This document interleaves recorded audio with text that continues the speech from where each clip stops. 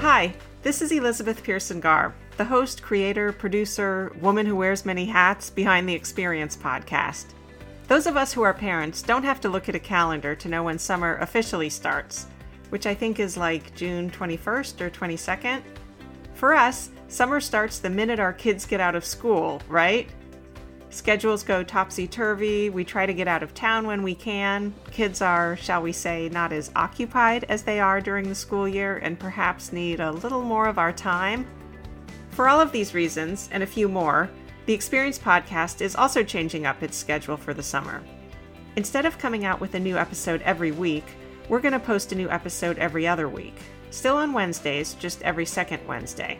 Same great content, just on a chiller, laid-back summer schedule.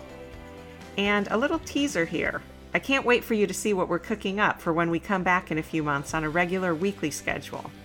In the meantime, if you haven't already listened to all 29 episodes of the Experience podcast, you might want to go back and check some out, like my interviews with the director of The Bachelor and with sex therapists, or my two most popular episodes about being an alcoholic and being in a Muslim cult.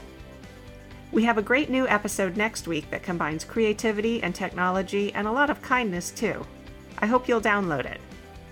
Thanks so much. Happy summer listening.